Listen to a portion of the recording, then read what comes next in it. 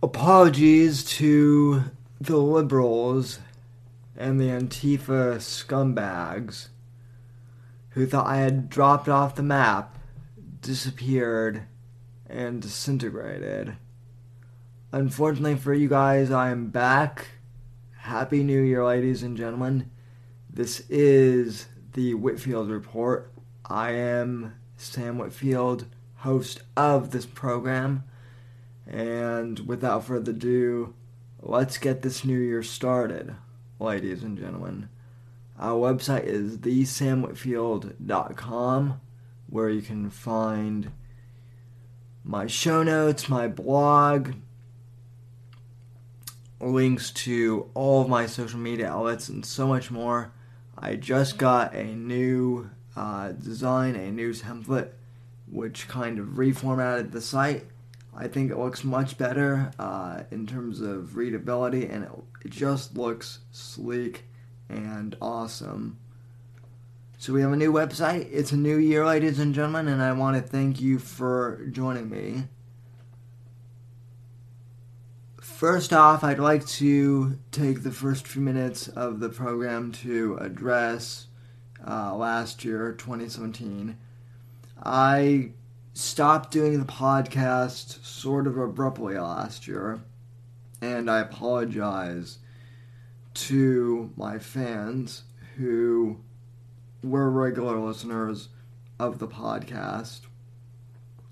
Long story short, the reason why I had to stop doing the podcast was because back in September or so, we had a big hurricane here in Florida, which shut everything down for a few weeks. My college campus was closed down. Fortunately, no one was hurt in Hurricane Irma, at least no one that I knew. My property was okay, I was okay, everything was fine. But because of the hurricane, I had to catch up a lot on school and all of that jazz. All of my college courses. Well, everyone did, not just me. And by the time I got caught up with everything school-related because of the hurricane, it was pretty much time for final exams. And because of those two things, I was not able to do anything real related to the podcast or politics for a while. And I'm sorry I wasn't there to provide more content for you at the end of last year. But it is what it is. It's a new year. Happy 2018.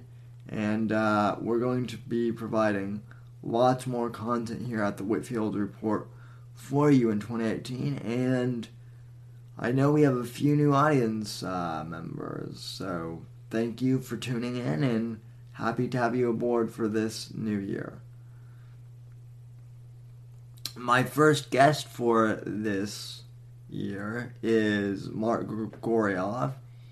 He is a congressional candidate running in Arizona, and Mark and I met at the end of last year in a Facebook group for millennial conservatives that we belong to, and his campaign manager, Katie Webb, also happens to now be a board member of American Watchmen, which is the publication that I run in conjunction with this podcast. I'll be having her on in a few weeks to talk about herself and her background. But I wanted to invite Mark onto the podcast to discuss his campaign in Arizona. And even though this is a national show, I believe that focusing on state and local candidates is just as effective for spreading conservatism, especially in the millennial generation. So Mark is our guest this week, And without further ado, I'm going to cue my interview up for him. Enjoy, folks.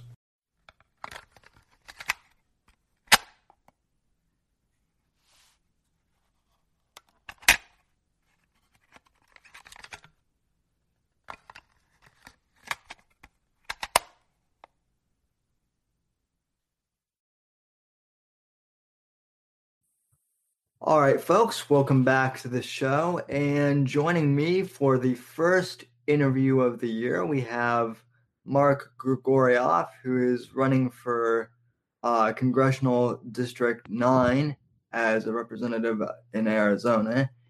And Mark has a very interesting background. He's been in the military, and I actually met Mark a few months ago, back in December, in a Google Hangout group that we belong to, and through a friend of ours, we decided to have him on the show, and it's all worked out. So, Mark, thank you for joining me. How are you today? Hey, thanks for inviting me. I'm pretty good. How are you? I'm doing well, sir. So, Mark, as I mentioned, you have a pretty interesting background in the military, but you're also an immigrant to the U.S. So, why don't you just briefly explain to us a little bit about your background, how you came to this country, what your military service was like, and anything else you'd like us to know about you? Oh yeah. Basically, I came to the United States when I was only 3 months old, and basically, my parents, um, they left the Soviet Union, to find religious liberty in the West. And on their way to America, they stopped by in Italy, and they're waiting for their final approval to enter the United States. And while they're waiting, that's when I was born. I was born in Italy, and after I was born, we came to America. I was a 3 month old baby, so I was almost born in the States, like almost. Uh, but basically, and then I lived in like three different. Actually, like before I moved to Arizona, I lived in three different states. I grew up in Pennsylvania, lived in Oregon, lived in North Carolina, and then I moved down to Arizona, went to school. I joined the National Guard, did 3 years in the National Guard, and after that, I just um, basically just like lived life as a regular American, just a working class citizen who just is enjoying, who basically is grateful to be in America than anywhere else. And I've been to Europe.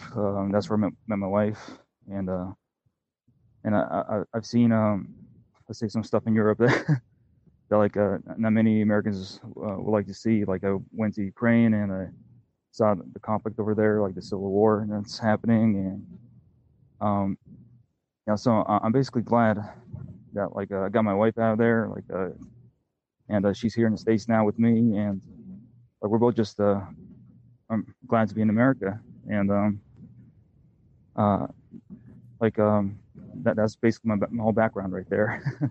So, I'm just a regular working class American who is also an immigrant, and of course I speak three different languages. So that's another thing you'd like to know about me. wow, Yeah, yeah. So you basically you're an immigrant yourself, and then your wife is an immigrant too from the Ukraine, uh, yeah, correct? So that is correct. and then you served in the military. So thank you for your service, sir. I really appreciate that. We love our veterans, and here. So you've had a pretty interesting life. What motivated you to decide that you wanted to run for Congress? Well, basically I got tired of the swamp. Let's say that. um, like I realized that like no matter who we vote for, like no matter what we do, basically Congress is technically the same. If you look at the Congress right now, like if you look at the GOP right now, technically, I mean, the GOP, like the Republican Party, is what really makes sense right now when it comes to trying to have some kind of sensible government. But unfortunately, it's being dominated by, let's say, the baby boomers. Now, I'm not against all baby boomers. There are some baby boomers who I would vote for 20 times, right? But a vast majority of them are basically ruining the party, and not just ruining the party, they're not doing anything for us. Uh, they're basically doing everything for themselves. They have not shrunk the government as they promised. They're always making compromises, right? And they're trying to make deals, and when you think about it, these deals, they're not for our benefits, and that's what's going on. I'm sick and tired of these career politicians who just keep running for office, keep making promises for us, and they're not really living up to their promises. And people say, well, they're experienced, and we need to vote for experienced politicians. My question is, what has an experienced politician done for you and for me, other than just break their promises? Or not just break their promises, they would basically act out of their own interest. They won't act in our interest. They won't do anything good for us, neither domestically nor internationally.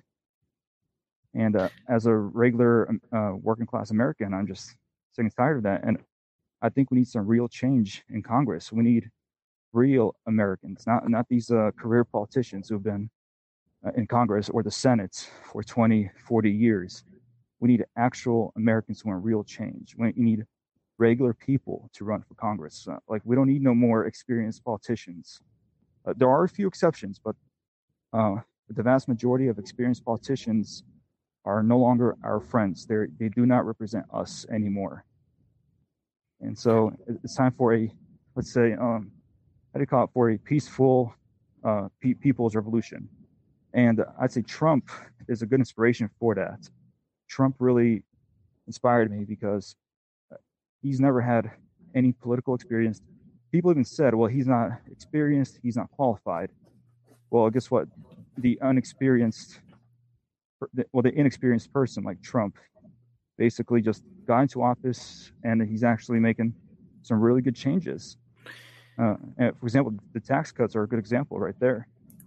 Yeah, indeed the tax cuts are. I just read yesterday actually that Apple is bringing back $38 billion of their revenue back to the U.S. And that's just for taxes alone that they're going to be giving to the government. It was reduced at 15%, and because of that, they've been able to add bonuses and finally give their employees bonuses. I've also heard that. I've also heard that Apple is also adding more jobs too. Yeah, I think it's like they're supposed to add like 20,000 on top of the already 120,000 employees they already have, or something like that. And I hear that Amazon is following suit too. So yeah, that's good. I did want to actually ask you about Trump in and of himself, because I know that you worked somewhat on the campaign there in Arizona trying to get him elected. Do you feel that Trump's election has opened the gates for more ordinary Americans to pursue political office now? Yes, it has. I believe it has, but unfortunately, I know this might not sound like a good thing. I mean, I know this is not going to sound like a good thing, but I think the people who are more inspired to run for office are unfortunately Democrats. Right, Because right, yeah. if you look at what happened in 2017, and by the end of 2017, I believe it was 19 or 20 states where they voted for city office, state office, and I think like a few congressional seats as well, and just regular folks who got elected. And I believe the governor of Virginia or something like that, or I forgot which election it was. I think it was Virginia, where they had like some young Democrats win, and or like then there's some other states where you had young people. It was not just regular people; it was young people. And I give credit to Democrats though, is that like they don't immediately start saying, "Well, you're too young, you're inexperienced, you shouldn't run." they encourage their young people to actually go for office. Um, Right. and I understand why. Like now they're all running for the wrong reasons. They're running in opposition to Trump, but I give them credit for actually realizing, hey, they could actually run for office. Unfortunately, with us, with our party, the GOP, unfortunately, we got too many people who are like, what's your experience and what's your background? Who do you think you are? How dare you even run? Right? Like, well, why don't you start small? Why don't you start like as a city councilman or something else? And we have this like again we have this baby boomer generation uh, trying to suppress uh, the true working class, not just working class Americans, just any regular person from running. And so it has inspired people to run, but I think it inspired the Democrats more than it has the Republicans. And again, like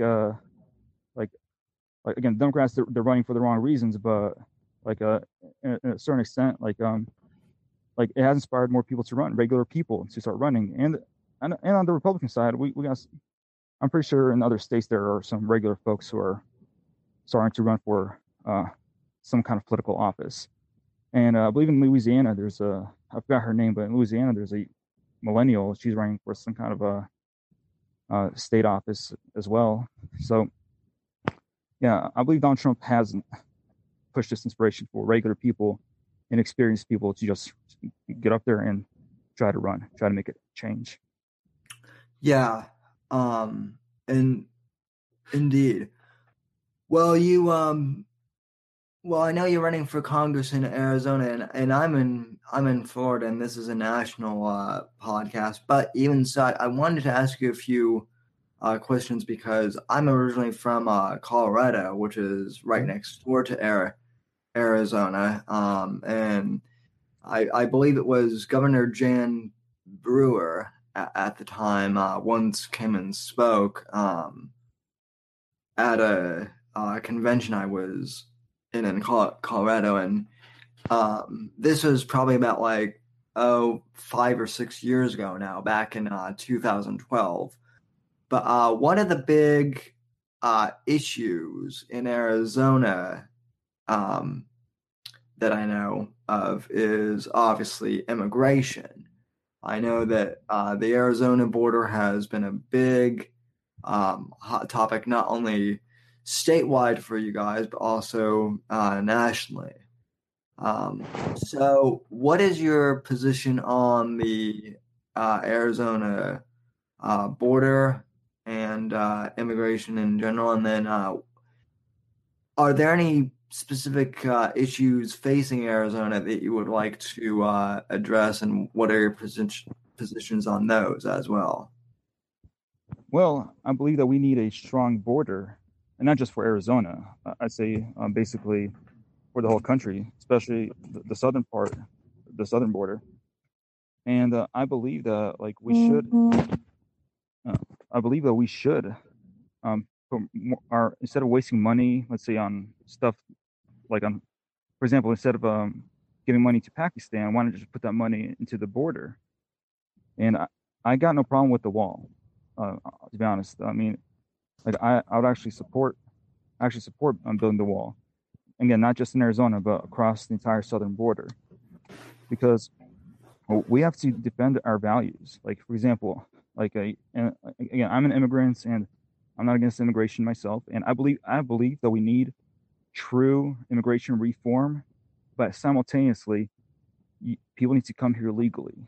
People need to do it the right way because people need to get vetted because we need to make sure who's who. Like, for example, that recent video on Facebook that's been trending recently, where they had an illegal immigrant who has been deported twice, and he came back again, and then he murdered two police officers, and he said that he'll do it again and all that stuff. These are, and again, he's one of many. This guy, he's one of many illegals that come here. Now, this does not mean all illegals are like that, but again, like had the person been vetted, maybe it could have been prevented. Or if we had a strong border, it wouldn't have happened. And I believe that border wall would actually be a good way to kind of slow down the illegal immigration. simultaneously, I believe that we need to return our National Guard to the southern border. Because when I was in the Guard, actually, we did have a program where certain National Guard units would work with simultaneously with the Border Patrol. Like Border Patrol will be doing their own thing, and the National Guard units will be doing their own thing. Like they'll report stuff to the Border Patrol, what they see, and all that stuff. And I actually, when I was in the Guard, I tried to fill out an application to join those guys down there on the border. But then a month later, Obama got rid of that program, and so like basically we had no more. So we have no more National Guard in the southern part of our border, and that's another thing I would support. I would support bringing that back. And so simultaneously, we need more people, and we also need a wall. And again, if you can't get here legally, then you shouldn't come at all. Because again, we don't like if you're not willing to pass a background check, if you're not willing to follow our laws, then sorry, you're a criminal.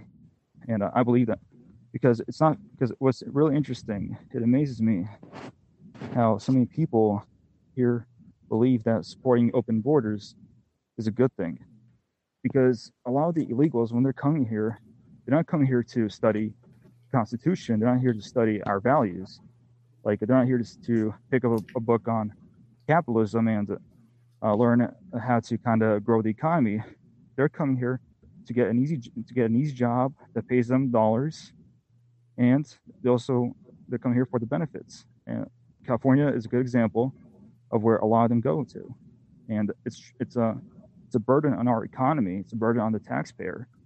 So I believe in strong immigration security, and at the same time, I do believe we need like some really good immigration reform, because I believe that it should not be hard to come here legally, which is another reason why some people do try to come here illegally, because it's just I think it's a little for example, when I tried to get my wife over here to this country, it was a very it was a very expensive process, and it it could have taken a year or 2 years for it to come over here, but luckily it only took us 6 months. But again, what if it took a year? That would have been really bad.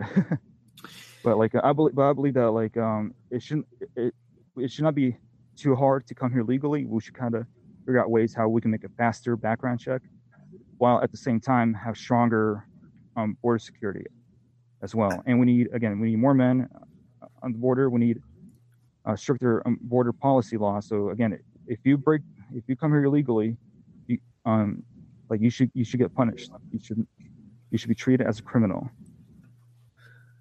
Right, I agree. I do want to ask you, because your wife is an immigrant and because you went through the experience of trying to bring her over, I I haven't really talked to that many immigrants about this, but I am curious.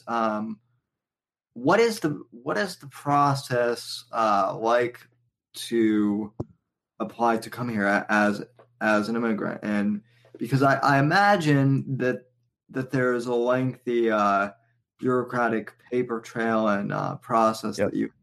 that you have Super to. super bureaucratic. Yeah. Super bureaucratic and basically worthless. So um, yeah. is it just a lot of paperwork, or because Well, the one thing that I hear from liberals all the time is that the process is difficult to get through just because there's so much paperwork. So that's kind of their excuse for illegal immigration. yeah. Well, I mean, there should not be any excuse for illegal immigration, Right. but they somewhat have a point actually when they say, well, it does take a while to come here though. And now with my wife, it is a little bit different. The paperwork was slightly different than regular immigration work because I had to do a K-1 visa. So she had to apply for a K-1 visa. A K-1 visa is known as the fiance visa. So because when I was bringing her over here, she was still my fiance. She's not my wife, and which Right. actually makes it easier. So, for example, let's say now, actually, to anyone who's listening, and if you want to marry, if you want to marry a woman who's overseas, don't marry her. Um, don't marry her in her country. Bring her over here to America first, and then do that. Because if you marry first and then try to bring your your spouse over here, it's called, there's a different visa for that. It's a spousal visa. Now that takes even longer. That's more strenuous, and the wait time is longer for that. But the fiance visa is what my wife at the time, when she was my fiance, she applied for, and that is actually um, it's it's a little different than your typical immigration visa, and because I'm because I also had to say that I'm her sponsor, because there are questions like, who's your sponsor, and she says, well, he's my sponsor, and he's supposed to support me like while I'm here in the United States, because when you fill out the documents, they want to know who's going to sponsor you, so you won't be a burden. So like you need to have a sponsor when you come here, and so we had to fill out all that paperwork. Now the problem is that the wait time, uh, like it's ridiculous. Like so, I'll fill out a bunch of paperwork, I'll submit it, and then like we wait, we're waiting, we're waiting uh, for them to contact me or her or both of us and say, hey, like you need to do this, right? Right. We got the paper now. Fill out this paper, and like I remember I filled out some little short form, and it took them another month just to get back to me. And again, it's psychologically, it's kind of like, oh, you're wondering, will they approve it? Will they not? And you're just worried. Right. Right. And then like right after we filled out all the hard stuff, like and basically uh and then like finally we got to like the final stage of fill. This time we had to fill out some more stuff on the internet, and I had to fill out all her information. What's interesting, a lot of it is also repetitive. That's another part.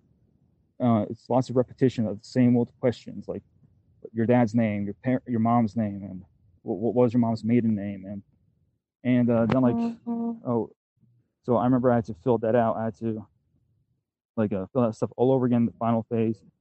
And then there were some questions like are you a member of the Communist Party? Are you a member of some criminal group? If obviously a smart person would say no, right? But Right. like, and then like, but then like, but if you are, or if you were, can you list the name of the group? All that stuff, and it just becomes really strenuous. And like, so liberals do have somewhat of a point when they say that is uh, super hard to come here. Now, and then after that, I remember they sent an email to my wife saying, "Well, now you need to go to your local police station and ask them for a background check." And then she needs to get the background check from them, and then she had to submit all the info uh, uh, back to our government workers who are doing our paperwork. And again, it's just a lots of back and forth, lots of paperwork. And I was thinking they could have saved time if they only just requested a background check information. That is it. Like basically, like personally, I think it should just be like at least 5 pages. Like one is about what's your background, your history, and then you need some information about your criminal background. That's it. But unfortunately, like the government needs a lot of personal questions, and it gets repetitive, and it's just really boring. It's just a complete waste of time. But and after you submit all that stuff, after you wasted all your time trying like to work through that stuff, they tell you, okay, well, it could take about a year, or it could take about 2 years. And but luckily, um, we got everything done in 6 months. So like we're very lucky, like that. Like for us, it was 6 months. Others wait like a year or two. Yeah. So Wow. well, that's the whole process. So And yeah. it sounds to me like they sent you paperwork, but then they also made you fill out stuff online as well for a Yeah, lot of the yeah, same stuff. yeah. Like the Yeah, final phase, I had to fill out with this long thing on the internet. It took forever. But, I mean, yeah. not forever. But it just really annoying. It seems to me. I mean, I've talked to people on both sides of the aisle about this, and it seems to me like one of the things that would be beneficial in terms of reforming immigration is to put the entire thing online, and maybe just have like different, languages like that. They have that for almost, every other website out there now. So it just seems to me like they should be able to digitize all There that. has to be, So yeah, there has to be some kind of reform. There has to be some kind of way that where they could shorten it. Because I mean, yeah, uh, they still asked my wife to then go to the local authorities and ask them to print out a copy of all her criminal background, and then she had to scan it and then send it to them. right, Uh, so, yeah, so I mean, but they only asked that like after we filled out a bunch of paperwork, then we had to wait a while. Then like they basically asked for that info close to the end when yeah yeah. Oh, and then so before and also part of the final phase, she had to go to like the U.S. Embassy at the Capitol. So she had to waste money. Like actually, I had to send her money so that she may take the train to go all the way to the Capitol to have an interview with one of the U.S. consulates at the Capitol in Ukraine. So like there's so it's just another waste of time. And again, if the person doesn't like you, they could just say, "Oh, you're not approved." Yeah, yeah, and like so it basically like all those months could have been just wasted for nothing. yeah, and then you have to start the entire process all over All again. over again. That is correct. So yeah, yeah. I But mean, we're blessed, so yeah, we're very fortunate. yeah, Yeah.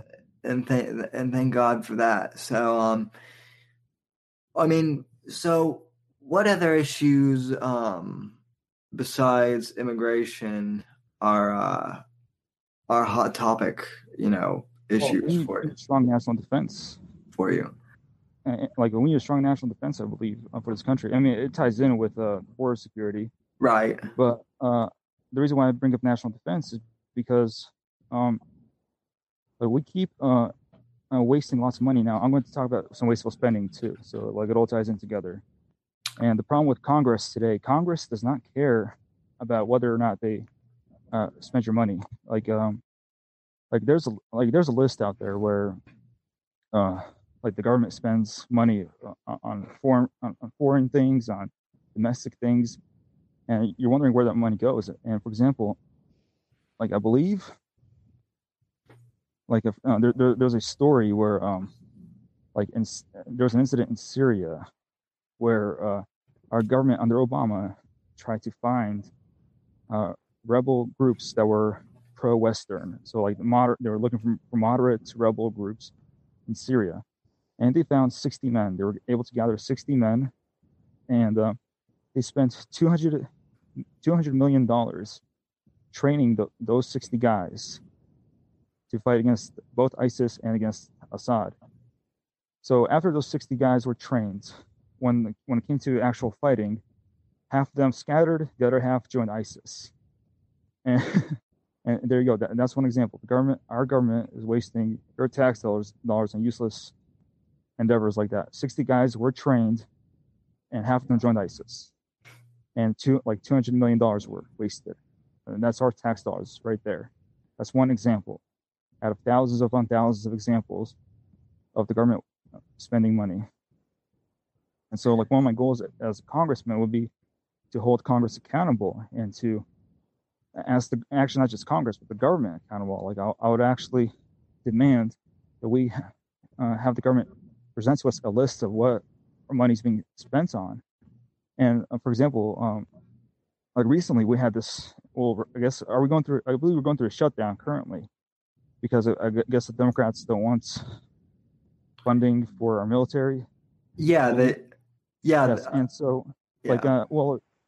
there's an example right there. Our government wants to spend money on useless endeavors. But when it comes to our military, it comes to our border security and national defense, oh, we don't have any money for that. All of a sudden, like we just don't have money for that. But we do have money on useless endeavors overseas. And again, that example with Syria, that's just one example out of thousands. Like, what else is the government spending money on? Or here's another one. And this is only city governments. Like in New York City, John Stossel did a report where basically New York, like the city spent like a couple, like $2 million to build a useless, well, not useless, but just a regular public bathroom, and then like not Yeah, far from it, yeah, I some heard. some private person built a bathroom for like I believe like 200 grand, and it was way better. And there's more people going waiting in line to go to that bathroom than the public bathroom, and the public bathroom like cost. And there you go. That's just an example. That's just city government. That's city government spending Yeah, millions of dollars on useless stuff. Imagine what the federal government's spending on. And again, I already told you the thing about Syria. Well, what else is out there? Like we need to have a big list. And in Congress, I will bring it up. I will say, I'll ask, what are you guys spending our tax dollars on? Like, where's our money going?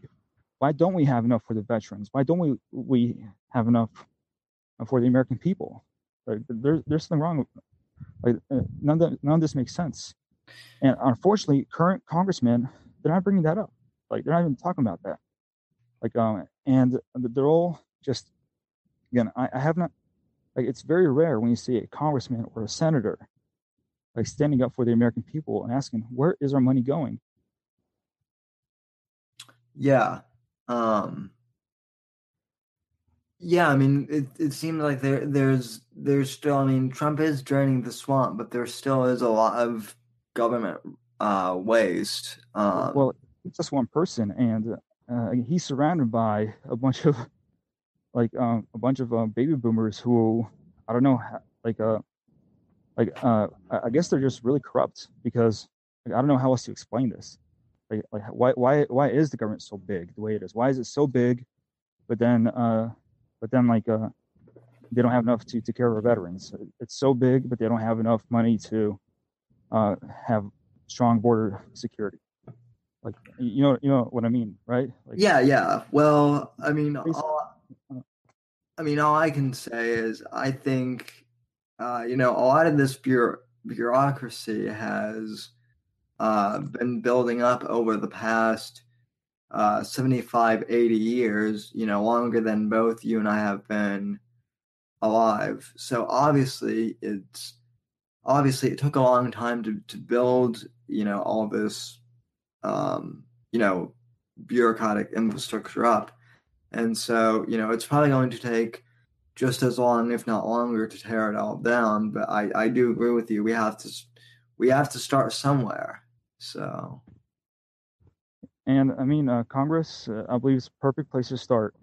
And uh, I tell people, if I'm actually in Congress, like remember, I got like no lobbyists backing me up.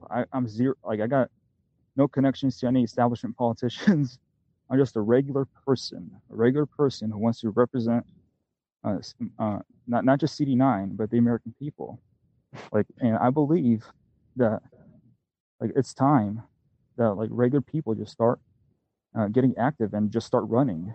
Like, forget these experienced politicians and their uh, um, like their beautiful track records of conservatism, but then like all of a sudden wants to get elected to the U.S. Senate, to Congress. They don't do anything. They don't do anything to shrink the government. right, yeah. The bureaucracy is just really shameful. So Yeah. I agree. And it's not just regular people that need to start running. It's millennials. And like I spoke to the College Republicans United at ASU last week. Actually, not last week, a couple days ago. And like I told them, look, guys, you guys are millennials too. Start running for office. You know, look it up. Like city government, state government, whatever you want to run for. if you fit the age requirement, go for it. Run for Yeah, that office, because we need more millennials, more conservative Republican millennials, trying to run for office. And if you look at Democrats, right, like half of them, they look pretty young, and it's very sad that our generation, millennials, that 70% of them are seduced by this idea called socialism, and they follow guys like Bernie Sanders, right? right, And but you have to give credit to the Democrats, give them some credit that they're able to, let's say, attract the young people, while the GOP is not really doing much to attract the young people. We have good voices. We have good, strong, logical voices, uh, who are young, but unfortunately, they're not running for office. right. And like, and so like I'm thinking, well, then I'll just run.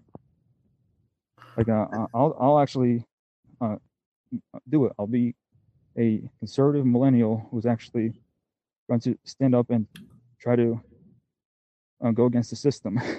Hey, might as well, and hopefully your actions will inspire others to, run themselves. So I really, I really hope it happens. I would love to see more millennials get on board and start fighting for our country, because remember, these baby boomers who are currently in office, they'll get their social security checks, they'll get their money. Like, us millennials, I don't know, but we millennials, like, we're going to be responsible for our kids, and not just for our kids, for our grandchildren's future as well. right. Well, and it's, And and I mean, it's interesting, because millennials, we're already starting to. I mean, I have a few friends who, I just turned 23, but I already have friends, who have kids already, and so that's yeah. I mean, all of that is starting. So yeah, you're absolutely right. We do need to secure not only our future, but the future of our kids as well. So. Um, there's another thing that we need to focus on. I say is foreign policy.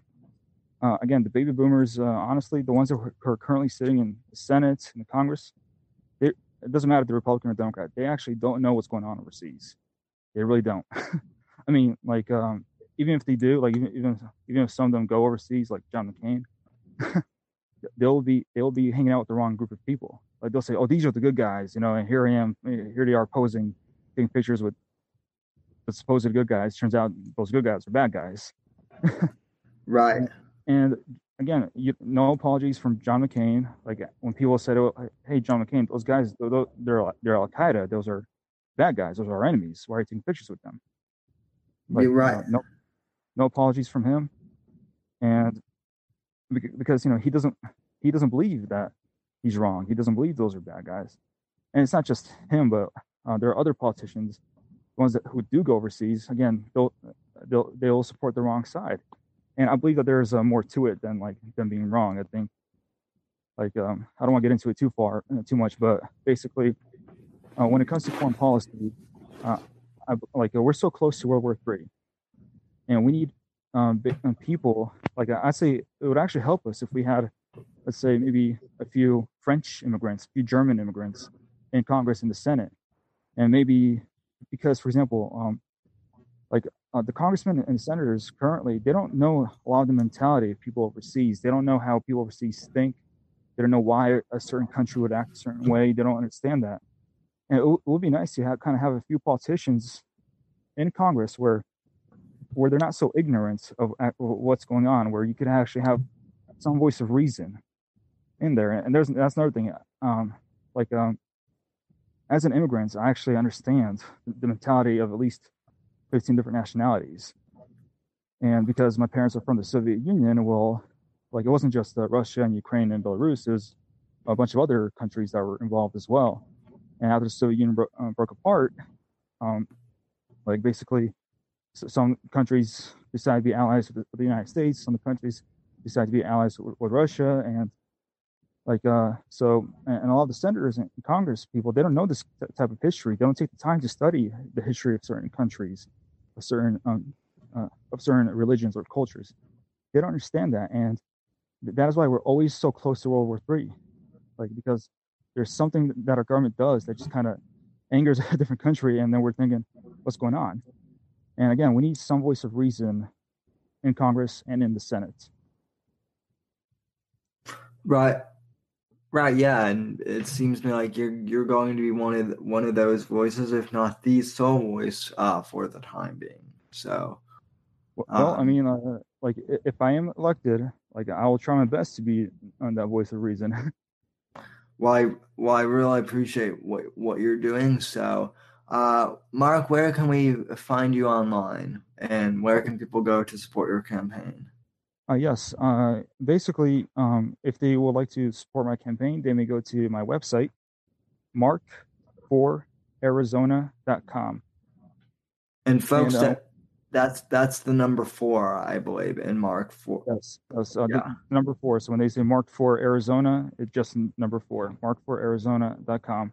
And the website, will have a link um, where they could donate um, and basically like support the campaign from there. And if anyone lives in Arizona, City 9, they could sign the online petition. There's also a link to that as well. So if anyone who's listening, they live in Arizona, you could sign the petition online as well. Yeah, we do have a few listeners in Arizona actually. So our affiliates over there should sign that petition out as well. So and folks, you can also follow Mark on Twitter at Mark for Arizona. And do you have a Facebook page for your campaign as well? Yes, my Facebook page is Mark for Congress, and then I also have a group called Mark for Congress as well. And Uh, so you can find the page, you can find the group on Facebook. Alrighty.